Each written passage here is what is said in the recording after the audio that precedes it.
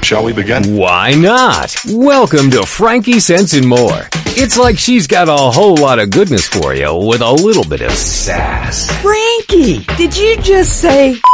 She sure did. Not to mention, along with... Whoops. Join us now as Frankie Picasso and her new co-host mix it up with authors, musicians, and interviews with world-changing people. Let's begin now. Okay, let's begin now, because it only makes sense. Well, hello there on this first day of February. How are you? It is Frankie Sense and More, and we are here with a wonderful guest, as you can see, on Facebook Live. So I'm going to ask you guys this.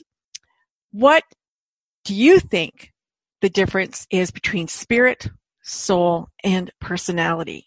In her book, The Infinite View, A Guide for Life on Earth, my guest today, Ellen Tadd, states that spirit is the God force that animates and empowers us and suffuses everyone and everything. Now, while spirit is conscious and communicative, we haven't been taught to look for or listen to it. In fact, most of us have been conditioned not to look or listen.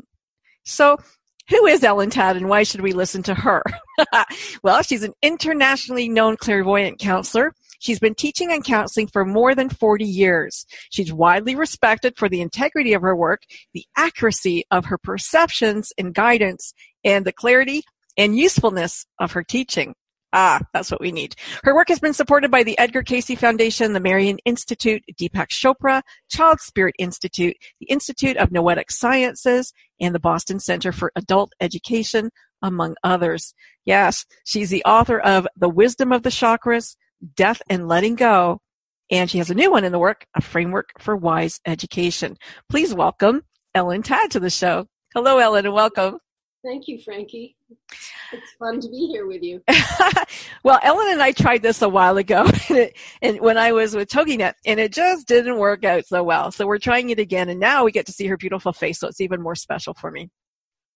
Ellen, I find the idea of spirit, soul, and personality absolutely fascinating, and I'm sure that everybody listening wants to know, what is the difference? Do I have a soul? Do I have what's spirit? Like, what is all this stuff?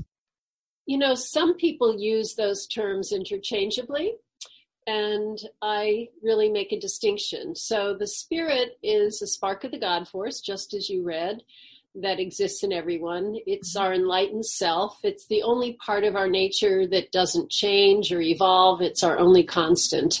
And every spirit has an individual emphasis.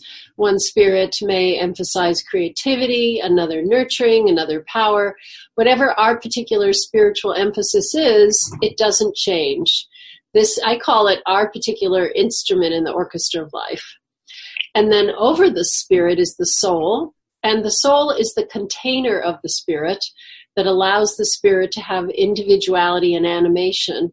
The soul, different from the spirit, is very complicated. It contains all of our past life patterns, traumas, talents, fears, skills that have accumulated through all of the many lives we've lived. So as you hear, I do believe in reincarnation. Mm-hmm. And in the soul, there's a concept that I call first error, or the original attitude that was not in harmony with our spiritual nature. In Christianity, they call it original sin. But what I found in my clairvoyance and clairaudience is that it's not the same for everyone. We have our own brand of confusion, our own brand of fear, and this is our deepest lesson in the soul. And when we incarnate, we're guided towards parents and circumstance that bring up this issue so we can work on it and evolve. And then over the soul is our personality, which is influenced by genetics, conditioning from parents, society, and education, our environment, and that's where psychology stops. And then I add past life influences, and then influence from the spiritual essence. Okay, I'm going to stop you. So when people talk about they wanting to talk to their higher self, they're talking to spirit. Is that what they're thinking of? You know, what I find is I'm a real stickler about accurate words. Okay.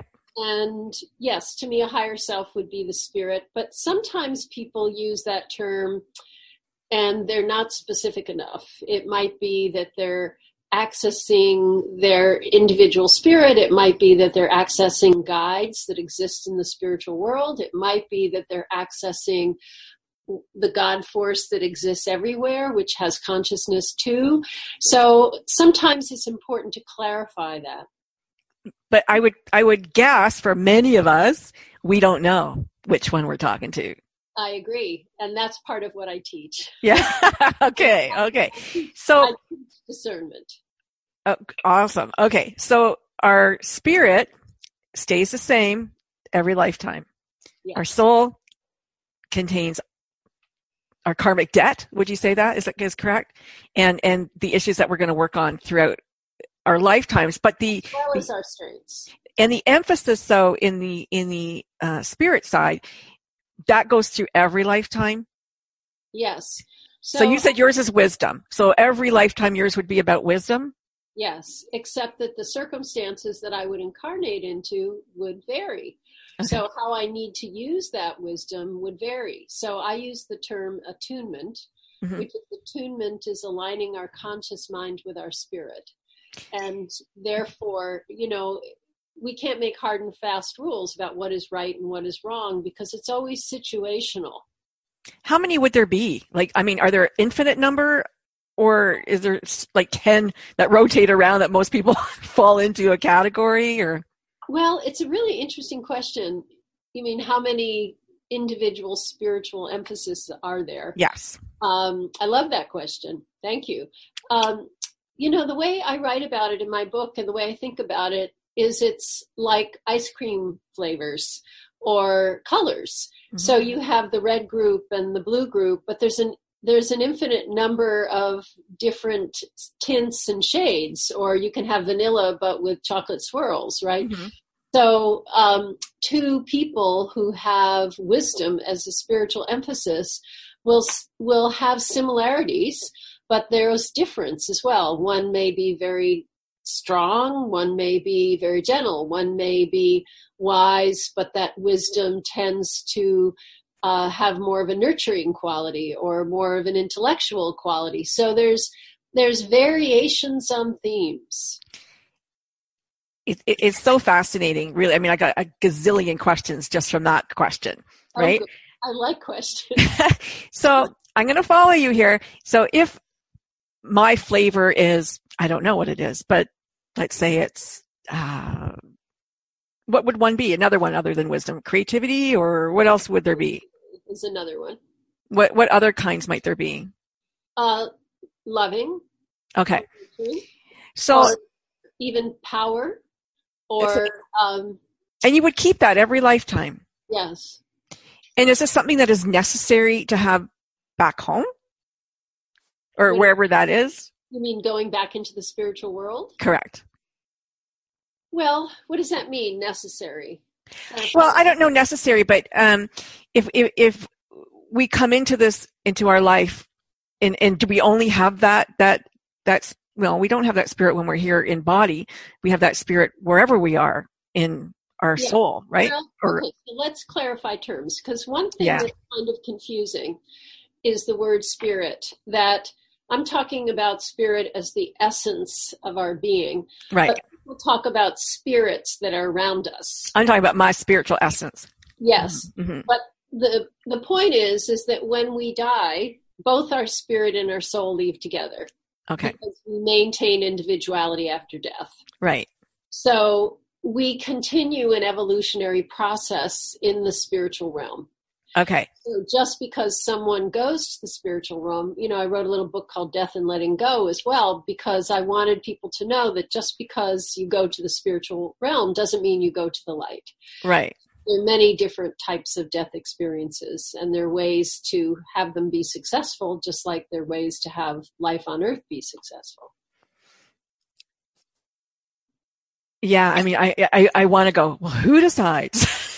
Who decides what you're going to get? Well, I should probably back up and say, why do I know any of this? And where did this information come from? So, to give your audience a background, when I was a child, I had clairvoyant and clairaudient experiences. I had out-of-body experiences, and I was mostly afraid.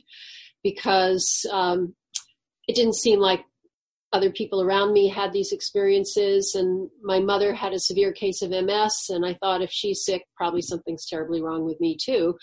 And so I felt quite anxious with my sensitivity. And my father was a physicist, and so I grew up in a scientifically oriented household. You know, I said, Daddy, I can see molecules, and he explained why I couldn't. Actually took me to an electron microscope to show me what they look like. And I wasn't seeing molecules. So then I got really scared. So it was quite a process of being what I call a sensitive in an insensitive world. I was never ridiculed, but I wasn't understood. Mm-hmm. And then at age 19, my mother had been dead for 2 years, and she came back and talked to me after she died. And after that, it was like a veil was lifted, and I stopped fighting a natural inclination, which was to be able to converse with the spiritual world. And then I started having beings appear to me, but I also felt like, okay, I have this ability. And I make this analogy in my book. My brother had the ability of being a musician, and he had to decide which instrument he wanted to play. And I had to decide, how do I want to use this natural ability to connect to the spiritual world? And I was less interested in being someone who gave messages from dead relatives, which is ironic because that's what opened me, because I came from an academic family. And so I was interested in what's the meaning of life? Mm-hmm. How does it all function? And I wanted to communicate with those who were much wiser than I was. And I started to have beings quite literally appear to me and teach me, and really had a long period of training. And basically they said, we're going to train you to be a sensitive in an insensitive world.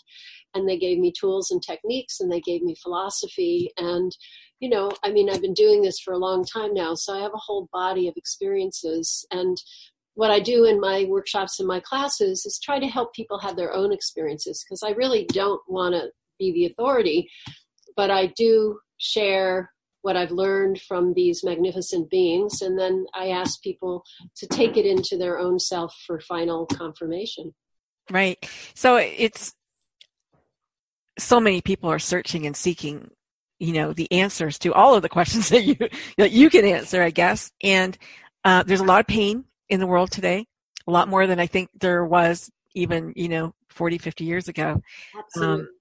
And a lot of people who are sensitive, I have found, call them light workers, if you like, are also in pain. I agree. And so is there a reason for that? There are a number of reasons.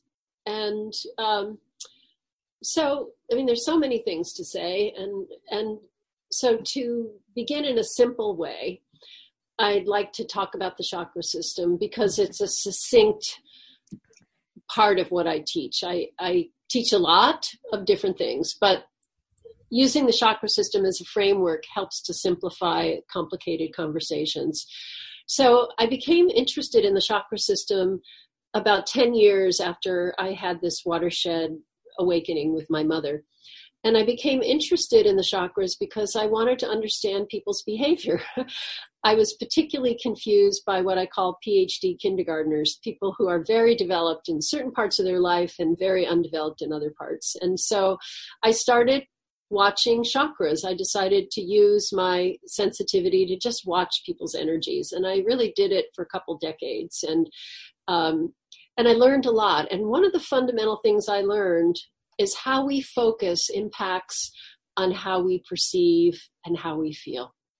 And that what I see is we are a solar plexus dominant culture. And what that means is whoever started the concept, follow your gut, has become popular. And I think it's a big mistake, because in the chakra system, from my guidance and from what I've perceived, is the solar plexus is the center of emotion. Mm-hmm. The center of human emotion. It's not the center of perception. So if we live our life focused in the gut, which is quite common, mm-hmm. It's like feeling your way through your life. And think of the analogy of walking down the street with your eyes closed and feeling your way. It's mm-hmm. dangerous. You're going to misinterpret. You feel vulnerable. And so what I've found is that when people focus out of the middle of their forehead, this is the third eye chakra. This is the center of wisdom and clear perception. And as my guides say, perception informs feeling. And so the third eye needs to inform our emotion. It's not a repression of emotion or a lack of appreciating the value of the solar plexus. It's using each chakra as its appropriate purpose. And so I've been working quite hard at training people to live life looking through their forehead. Some people will take gut and intuition and go, that's my intuition. Yes. Are they actually really seeing through their third eye, or are they feeling? So what is intuition? Intuition is deep feeling. Mm-hmm. And so intuition actually does reside in the solar plexus. Okay. And because it's where feeling resides. But what happens when you use your deep feeling as your form of perception? For example, let's say you're spending time with someone and they're going through a lot, and you're in your solar plexus. What's very likely is you're going to absorb what they're feeling. Right. And so you're going to know what they're feeling because you're feeling it too. But feeling it too, if they're in turmoil and going through a lot, is not all that good for you. Right. If you're in your third eye, you can see they're going through a lot, have compassion for them, navigate it wisely without having to bring all that into yourself. Got it. Okay. So you're teaching people to look through their third eye. And is it as easy as you say? I mean, we're all missing it. So, I mean, is it that we don't know about it, or is this difficult? Both. Okay. Okay. It depends on the person. Okay. There are some people I teach the mechanism of how to activate the third eye, which is, there's only one way to activate the third eye, and it's focus and concentration. So in sports, the zone is deep activation of the third eye. And I've talked to athletes, high-performing athletes. When they're in the zone, they're not attached to winning. They actualize their best. And essentially, they have really deeply focused, and they've activated the third eye. So once people learn the mechanism of focus and concentration and practice it, then what makes it hard are emotional attachments to how we want things to be. So those emotional attachments are like anchors that pull us back into the solar plexus. So if someone is really attached to winning the game, then they're going to have trouble getting in the zone. If someone is really attached to a certain project or really attached to a certain relationship, it's going to be hard for them to stay objective. So it's a combination of learning the power of focus and concentration, and also recognizing that when we accept what is and are not attached to the results, then we can get clearer and actualize our desires more clearly and more appropriately. So my guides define an attachment as a desire mixed up with fear. It's not the desire is a problem. Right. It's the fear of not getting it or not losing it. Block right. Clarity. Okay. So if I was to, should I take this job or that job, which is going to be better for me long run? And I'm using my third eye to decide, dispassionately. You would be looking at it dispassionately, and just as a movie, or might hear something, I might see something. It could happen in any of. Well, so first of all, the third eye is not between the brows. It's right in the middle of the forehead. So this is the point of focus. Now, there's something that I call the rubber band effect, where people are partly focused and partly not focused, partly in the solar plexus and partly in the third eye. So they're less in emotional turmoil, but not the full clarity of deep focus. So there are degrees. But what I find with the third eye, and having worked with a lot of people on this, is sometimes the third eye is wisdom. Mm-hmm. So what's wise? Sometimes the third eye gives you the next definitive step. Sometimes you're looking for an answer to a question, and the third eye is saying, nope, just the next step, because the next definitive step is going to show you how things are going to unfold.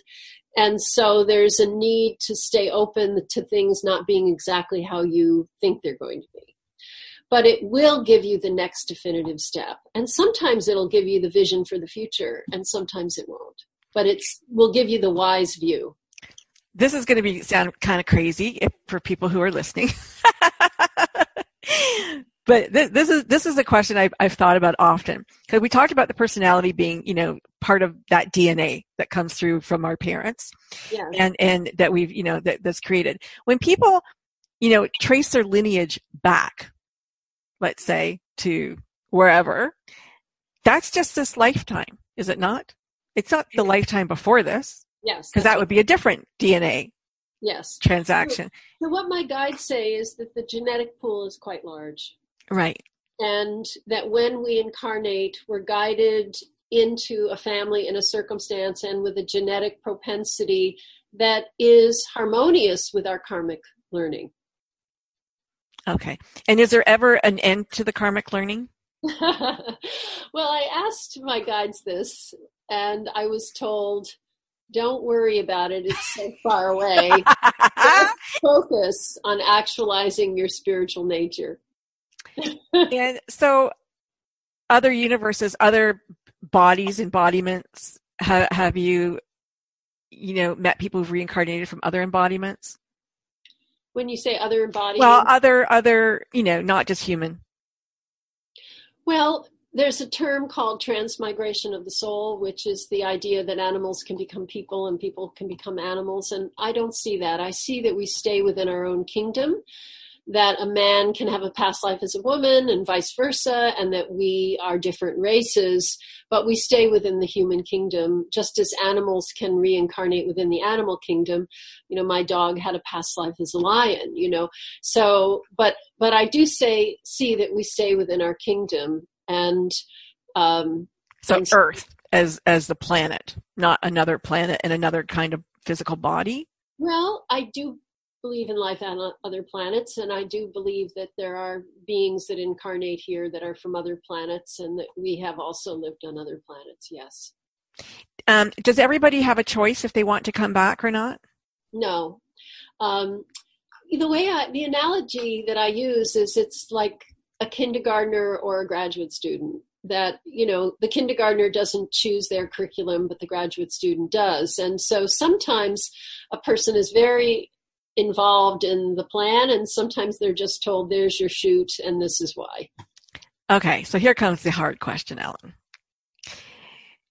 There are those of us who are very fortunate in many ways to be living on this side of the planet in North America, and others who are not so fortunate to be living in other places. Soul learning, evolution, what's the word I'm looking for? Not evolution, but placement on where you are. Any bearing, or is it just happenstance? There's great order to the universe. One of the fundamental messages my mother gave me, which was so poignant, was, she had a very difficult life. Mm-hmm. She was beautiful and smart and loving, and she ended up having a severe case of MS, woke up blind at age 32. Oh my gosh. And deteriorated rather quickly. And so as a little girl, I was saying, why? Well, she came back to say, and this is her quote, "Do not mourn for me. I chose what I endured to learn compassion for those who suffer." And she said, no matter how things appear, if you look deeply, you'll see there are always reasons and always justice. It's not to say that we don't want to improve the justice of our world, but it is to say that we end up in circumstances that are a match for our learning and our contribution. Sometimes a person is incarnate into a very difficult situation because they're strong enough to show others how to handle it. Mm-hmm. And sometimes a person incarnates into a very difficult situation because they've been insensitive to the struggle of others. I mean, it can vary tremendously. There's not one rule. But I do see a profound order. And this is why I love looking at the reincarnation story, because it explains why. Okay, so let's go back to first error. Because I think, if I understand it correctly, first error is the first time that we become out of alignment with our spirit. Exactly. Okay. So you might have had a few lifetimes and then something happens. Could it be like an accident, or could it be something that we did that was out of character? Like, how might that happen? And is that something that we chose before we came? It usually happens pretty quickly in the reincarnation process. Okay. And one of my explanations for that is that, you see, when we're in the spiritual world, things are not identical. There's some fundamental differences. So there isn't time the way there's time here. And we can travel at the speed of thought. We can manifest with thought. And another very fundamental difference is in the spiritual realm, like is with like. Mm-hmm. This is why we get the concept of heaven, hell, and purgatory, because people of a similar vibration are together. And here on earth, I always say you can have a saint and a murderer on the same bus. We're all together. And because we're all together, we have a different set of lessons and challenges here.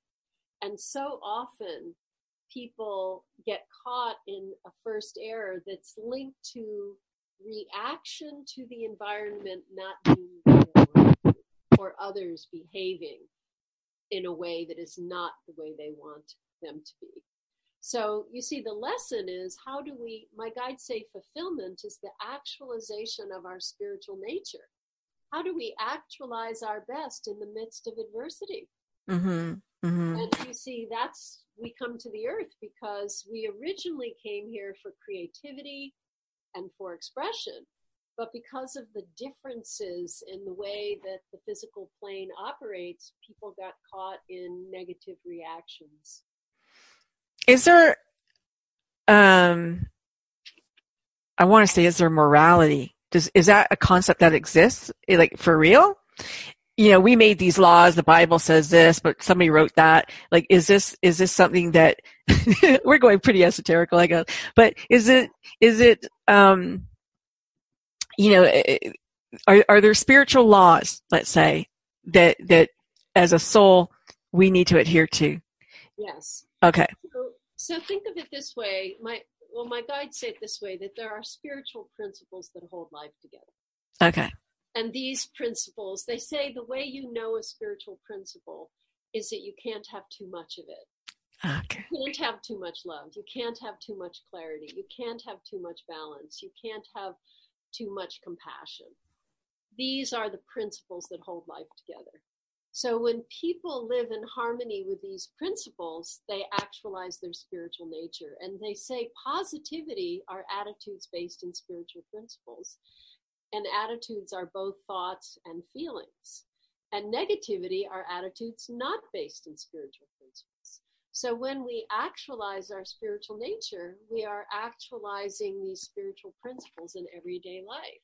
And this is where it's complicated, because loving in one situation is not loving in another.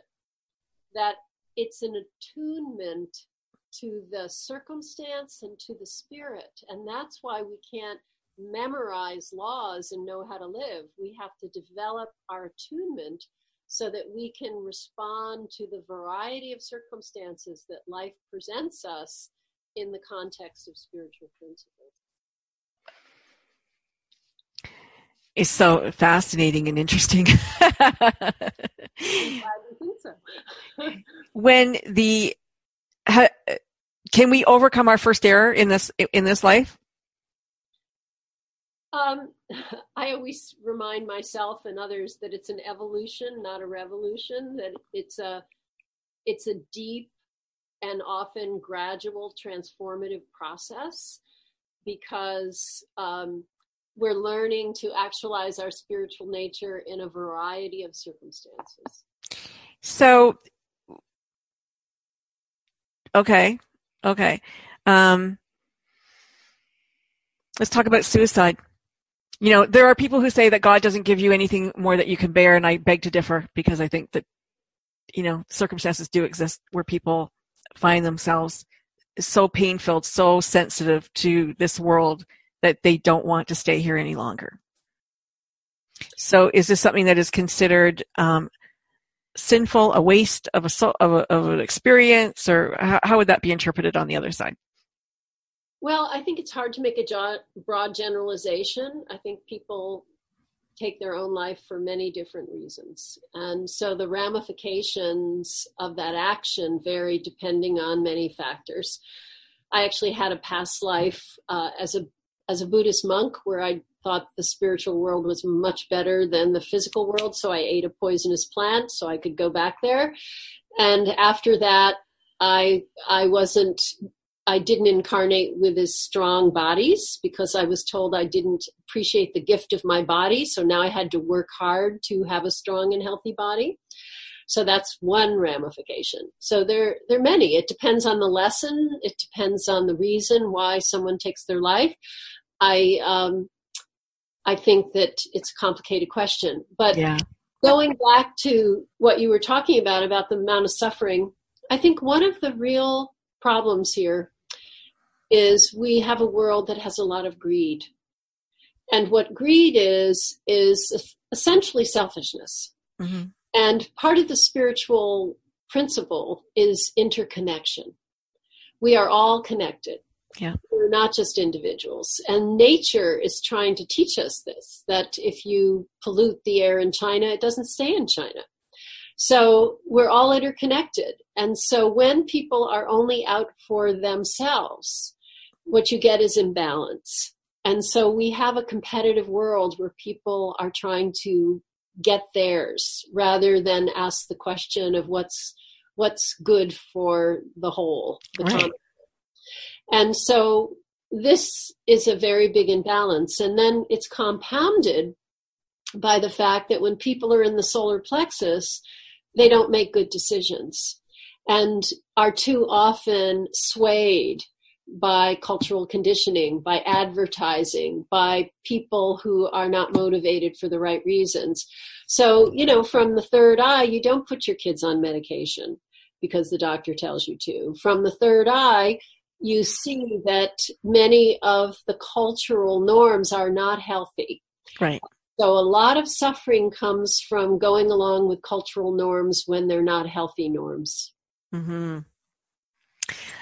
And I can see, because I personally find it very painful. I mean, I teared up when you said that, just because I find it very painful that people aren't considerate of other people. It really just this idea that they can't comprehend that we are one. That is like so basic for me and so complicated for so many. And I find it extremely painful, among other things. I love to quote my son when he was in high school and I taught him the solar plexus third eye exercise, and he's a natural philosopher. He said, when you live life in the solar plexus, you experience the human condition from the human perspective, and it's a tragedy. Mm-hmm. When you live life in the third eye, you experience the human condition from the spiritual perspective, and it's really interesting. Mm-hmm. He didn't say it was easy. Right. Really interesting. The idea of heaven on earth, that we're always trying to, become or duplicate this, heaven on earth. Is that, I don't understand it in some ways, because in some ways I think are we here to do that? We're here to have these challenges. We're here to experience things that we don't necessarily have to do on the other side. So why would we do that? Is it just, for self-actualization, and that will tell us that we've arrived? Or is it, and something that we really don't need to do? Is it exercise in futility? Or, yes, we're making ourselves better, possibly. Well, I think it's important to define the terms. What does heaven on earth mean? There are differences between the spiritual world and the material world which exist. Mm-hmm. But one way of interpreting that is that we're here to actualize our spiritual nature on the earth. Mm-hmm. And to me, I don't think I really tout that phrase. I don't emphasize it because I think that there's so many imbalances now on our earth that, we've gone so far off of alignment with spiritual principles that each of us that are working toward that need to be courageous, because it's not as common as we want it to be. Mm-hmm. Yeah. Do you think we're going to be around for a while? Will our earth survive? Yeah. Well, I feel that, I don't see destruction of our earth in the near future. I do see major cataclysmic events that are linked to the tremendous imbalance that's taken place in nature. I mean, this is something we've already seen. Yeah. And a lot of people suffer because of that. And I really think it's nature saying, pay attention, that when, nature is such a beautiful teacher because nature is demonstrating the spiritual principles. And my guide said, be like a zephyr, be like a hurricane, bend like a willow, steady like an oak, that when imbalances happen, there are ramifications, So I'm just wanting to offer my fullest contribution. I want to inspire people to offer theirs. And whether our earth survives or not, to me, is ultimately not the biggest question, because I know what does survive is consciousness. Mm-hmm. And so raising consciousness is, to me, the key, because that will change the quality of life on the earth, but it also will go with us wherever we go. This is Frankie Sensen-Moore. My guest is Ellen Tad. She wrote this amazing book, The Infinite View, and we're listening to her. And it says a guidebook for life on Earth. It's a little bit of a different Frankie Sensen-Moore today, but it's very fascinating. I hope you're finding it interesting, because I certainly am. I like to align the show with the United Nations Global Goals, and I think in some ways we've done that today, because we've talked about raising consciousness, thinking about others, thinking about our planet, thinking about the animals, and, which is things that are very near and dear to my heart. One of the, I'm going to quote from your website that your guides, a message that your guides gave us, or gave you to give to us. And they said, elevate those around you through maintaining a higher vibration. This is the hope and the salvation of humanity, to be elevated to a celestial understanding. And we just talked about that, really. So if we can be the best that we can be, and think about the connection that we have with others, and how we can make that a better connection, be more positive and giving and generous instead of greedy. I think we're on our way to doing that. And I think it's, one of the things I see is people who overgive trying to compensate for those who overtake. And so it's really important to guilty. It's like that. Oh, I'm sorry. Balance is breathing in and breathing out, right? So you don't want to try to compensate for the imbalance. You want to find the balance in the midst of the imbalance. So you want to give and receive, and you want to demonstrate what that is. Your guide said, I offer another route as opposed to staying in suffering. They offer the route of joy. They offer the route of powerful influence. They offer the route of fulfillment of personal desires. How would that look?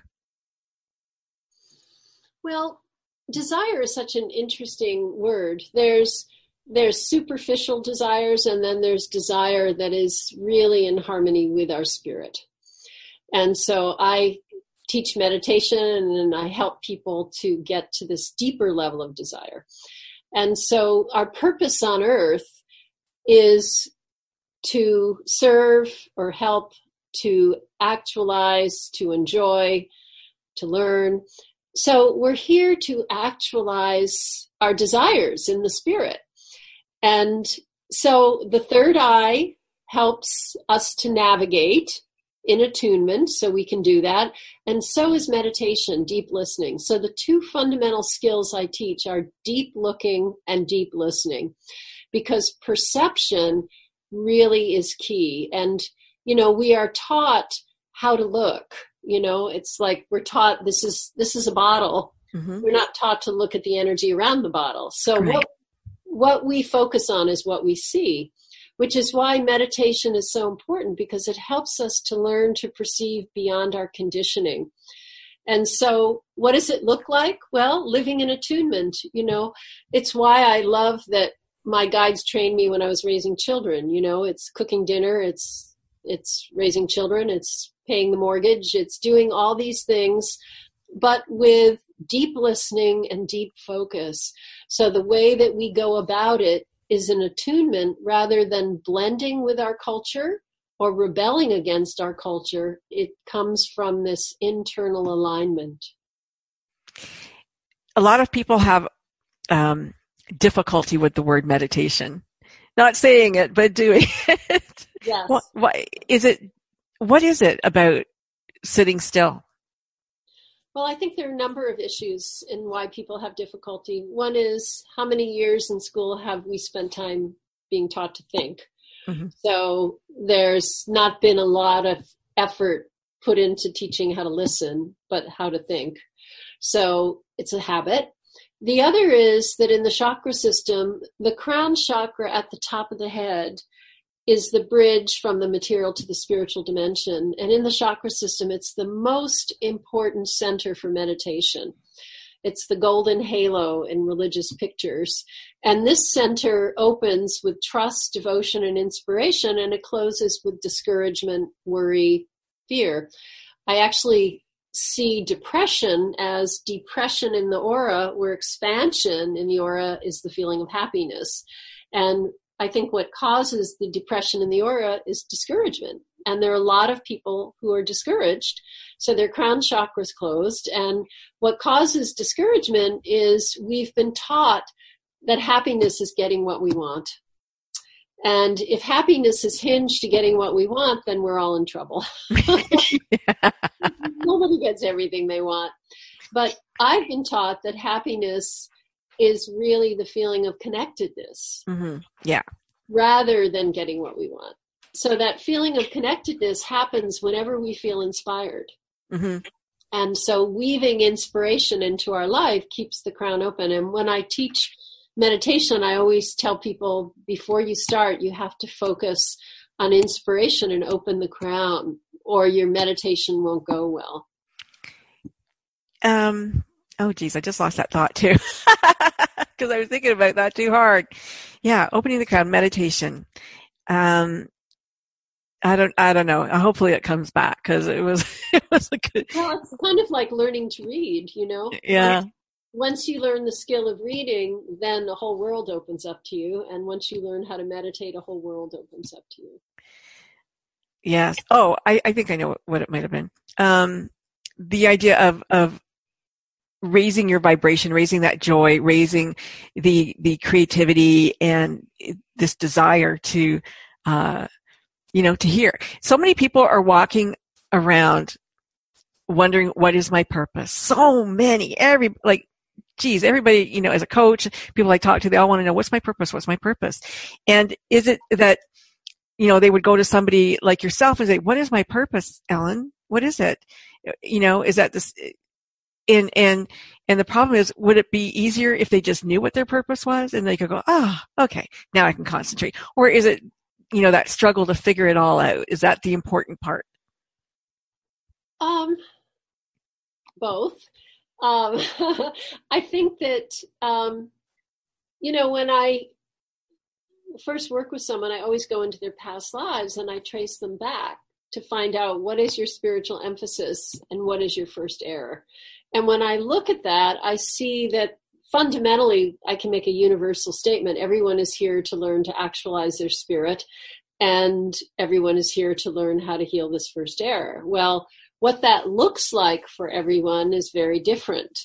So there's that part in terms of the purpose of what am I here to learn and the purpose of what am I here to contribute.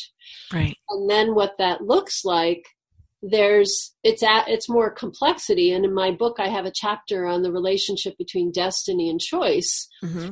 And that for some people, it's easier to predict because they have destiny and therefore it's fixed. Other people have less destiny. And so how the life manifests is very different because it has to do with their creative choice, because their lessons are different. They're here to learn confidence and creativity, versus someone with more destiny is here to learn patience and trust.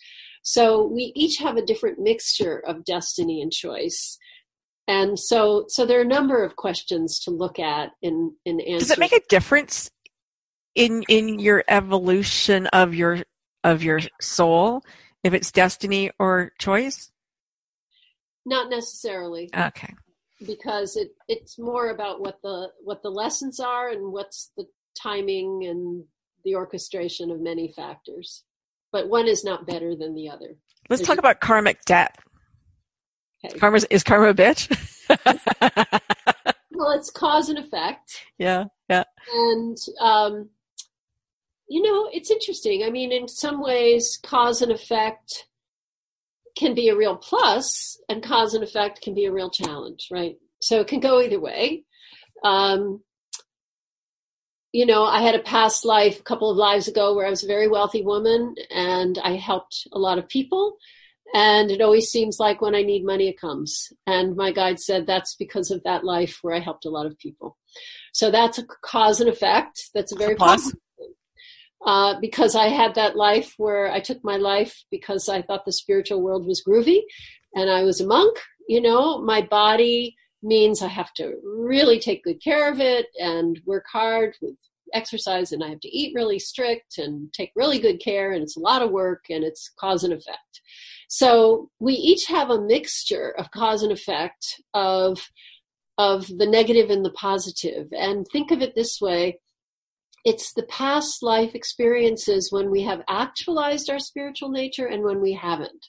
And so it's not that life is punishing us, it's that it's giving us consequences so we can learn. And that's good to know as a parent or as a teacher, that we learn through consequences, and that's how life functions. Well, when you're being punished, let's say, or having consequences for an action that you know about, that's one thing. But when you have a life where you're being severely challenged as a consequence for a life that you didn't know about, it's a little more difficult to understand the lesson. It's true. And so this is where meditation is helpful to get to a deeper understanding. But also, I tell people that if you have a reaction that's much bigger than the circumstance, know that there's a karmic underpinning. If you have, a circumstance that, whether it's a relationship or, there's where things are either remarkably easy or remarkably challenging, there's a karmic underpinning.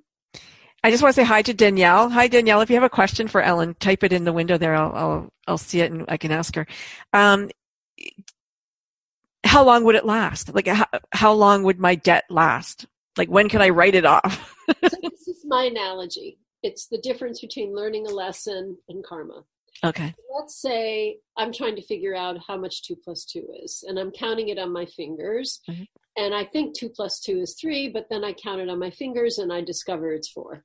And then I've learned, right? I've learned my lesson. Mm-hmm. 2 + 2 is 4. It's 4. Let's say I cut my hair all off because I want it to be really short and I don't like it. I then have to wait. So karma is all about time.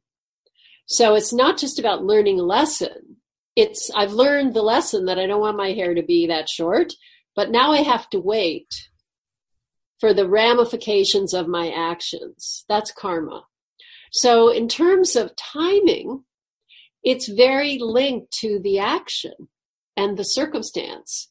So for example, I reincarnated with my family of origin and we reconnected from ancient Rome. Well, that was a long time ago. But because we all went off on our own different journeys, it took that long for all of us to be reunited again, to work out the karma from that life. So past life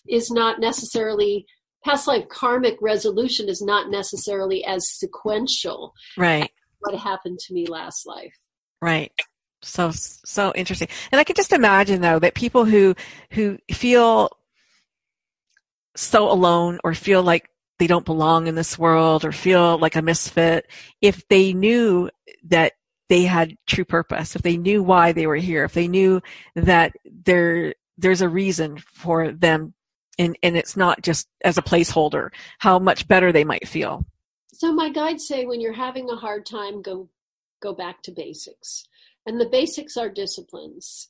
that eating well, exercise, getting a good night's sleep, meditation, the use of the third eye, observe one's thoughts and start to become the master of them, the development of the mind through reading and writing and contemplating. But, the disciplines, as a kid, I had a plastic doll, and if you gave it a punch, it bounced back. And in the bottom of it was sand.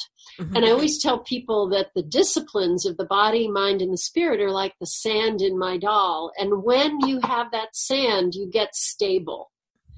And that sand then helps you to develop. And so, when my guides first got a hold of me, I was not disciplined. And they said, either you become disciplined or we won't work with you. And so they were taskmasters. And I think that, the discipline, when it's united with inspiration, is a winning combination. Mm-hmm. We've got, about 10 minutes, I think. Is there something or anything that you're working on right now that you want to make sure that we talk about?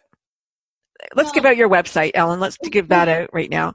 And we'll see if there's anything else that we need to cover. It's simply EllenTadd, TADD.com.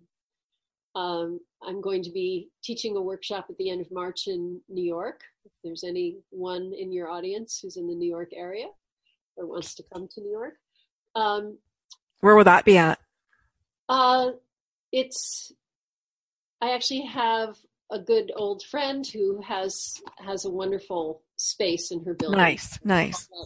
All that it'll be, set up privately. Well, let me think.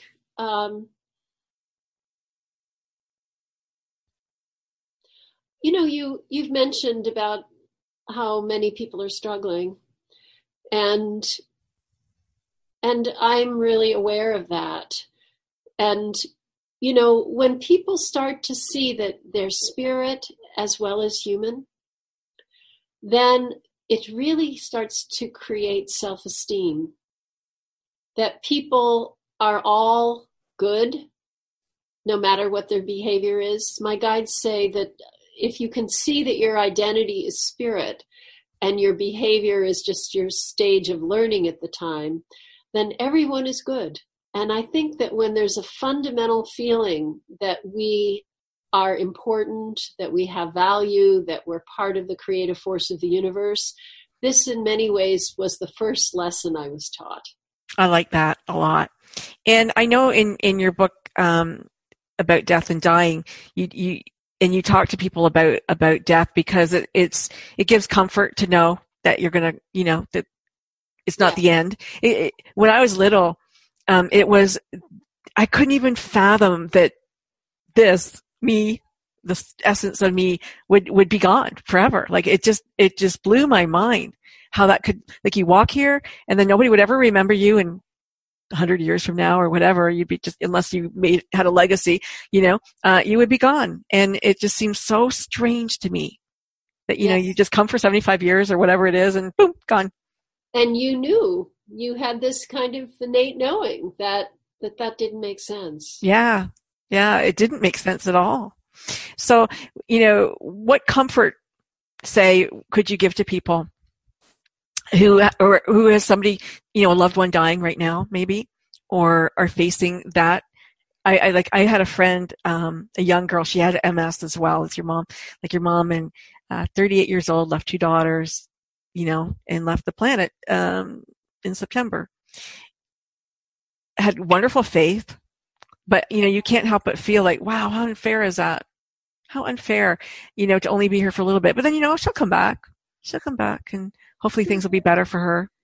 We're multidimensional, and so at the spiritual level, yes, she will continue. And in my Death and Letting Go book, I tell people, when you're in the spiritual world, you manifest your self-image. My oldest brother died of ALS, and when he was dying, I talked to him about what the other side would be like, and I said, when you leave your body, you want to visualize your very favorite self-image, because in the spiritual world, you manifest your self-image, and you don't want to have the self-image of a sick person. Yeah. You want to manifest your favorite self-image. And I asked him to think about it. And I asked him to consider the affirmation, I am spirit, I go to spirit, I am light, and I go to light. He did those things, and 12 hours after he died, he appeared to me, and he looked like a college freshman. Nice. I thought, aha, this is your very favorite self-image. So, yes, we are spirit, we continue, and that is really comforting to know. The other part, because we're multidimensional, is that unfortunately on our earth we're getting poisoned. Mm-hmm. You know, a lot of people talk about, you know, catastrophe and global warming. Well, I'm doing a lot of talking about the fact that we're being poisoned and it's harming people. Heavy metals are key to the cause of MS and ALS, and people have heavy metal toxicity. Our food is denatured because we have pesticides, mm-hmm. which have harmed our soils. And so there's a real need not only to work at the spiritual level, but in caring for our bodies, we have to work extra hard because our environment is not a healthy environment. And because I'm a sensitive, you know, I have really dramatic experiences like driving near a nuclear power plant and I know it's leaking because I feel terribly sick. And then when I get away from it, I'm fine. So we have nuclear power plants that are leaking radiation, and we have you know, just a lot of people eating tuna. Shouldn't be. That's like, right. It's yeah. very complex. So yeah. I always tell my children, detox, detox, detox, because we're in a very toxic environment. How do you express that detox? How would you tell people to detox? Oh, it's actually complicated. So you need to work with a practitioner who really understands it. I mean, how you detox heavy metals is different. Are you talking spiritual detox or a physical detox? Physical detox. Mm-hmm. So working on the body, working on the soul, recognizing, as I said, we're multidimensional. And so we don't want to just heal the soul. We want to heal the soul and the body. And because we're disconnected from spiritual principles, the choices that we make in the physical world are important. Because it struck me, my gosh, your mom has MS, your brother had ALS. That's a lot for one family. Yes. And what you see is certain genetic propensities and then certain environmental challenges that trigger them. But it brings me back, this genetic propensity, it's only your family for one lifetime, possibly. Which is strange. Absolutely. And there's an interconnection. So there's an interconnection between the soul learning, the physical challenges, the environment in which we find ourselves. You know, my guides say disease comes from attitude, environment, and karma. Now, your relatives who have passed, your mom, let's say, are they a spiritual soul group that you have incarnated with many times or in passing? Yes, but our soul family is somewhat large, so they're a part of it. But, okay. But there are many others. When people say they're watching over you, are they watching over you? Excuse me about that. Well, it's a complicated question. I mean, yes, but I always encourage family members to not watch over because I want them to go on spiritually and would rather have the guides and the teachers watching over us. Does everybody have a guide and teacher watch over them? Everyone can have a guide or a teacher watching over them. They travel at the speed of thought.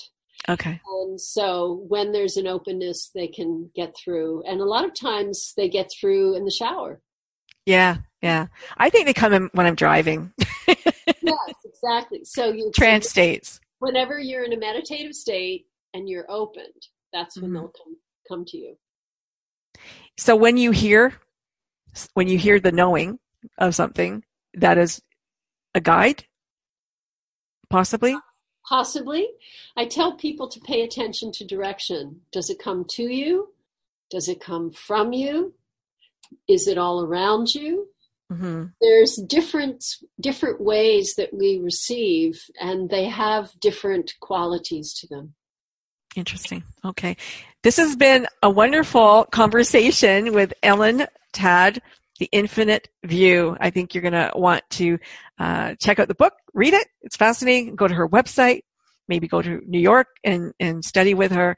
But Ellen, I'm so glad that we actually got through this interview as opposed to our other one. So I want to thank you for that. And thank you everybody for tuning in this week and each and every week that you tune in with me. Just stay tuned. Questions in your depth. Thank you. Thank you.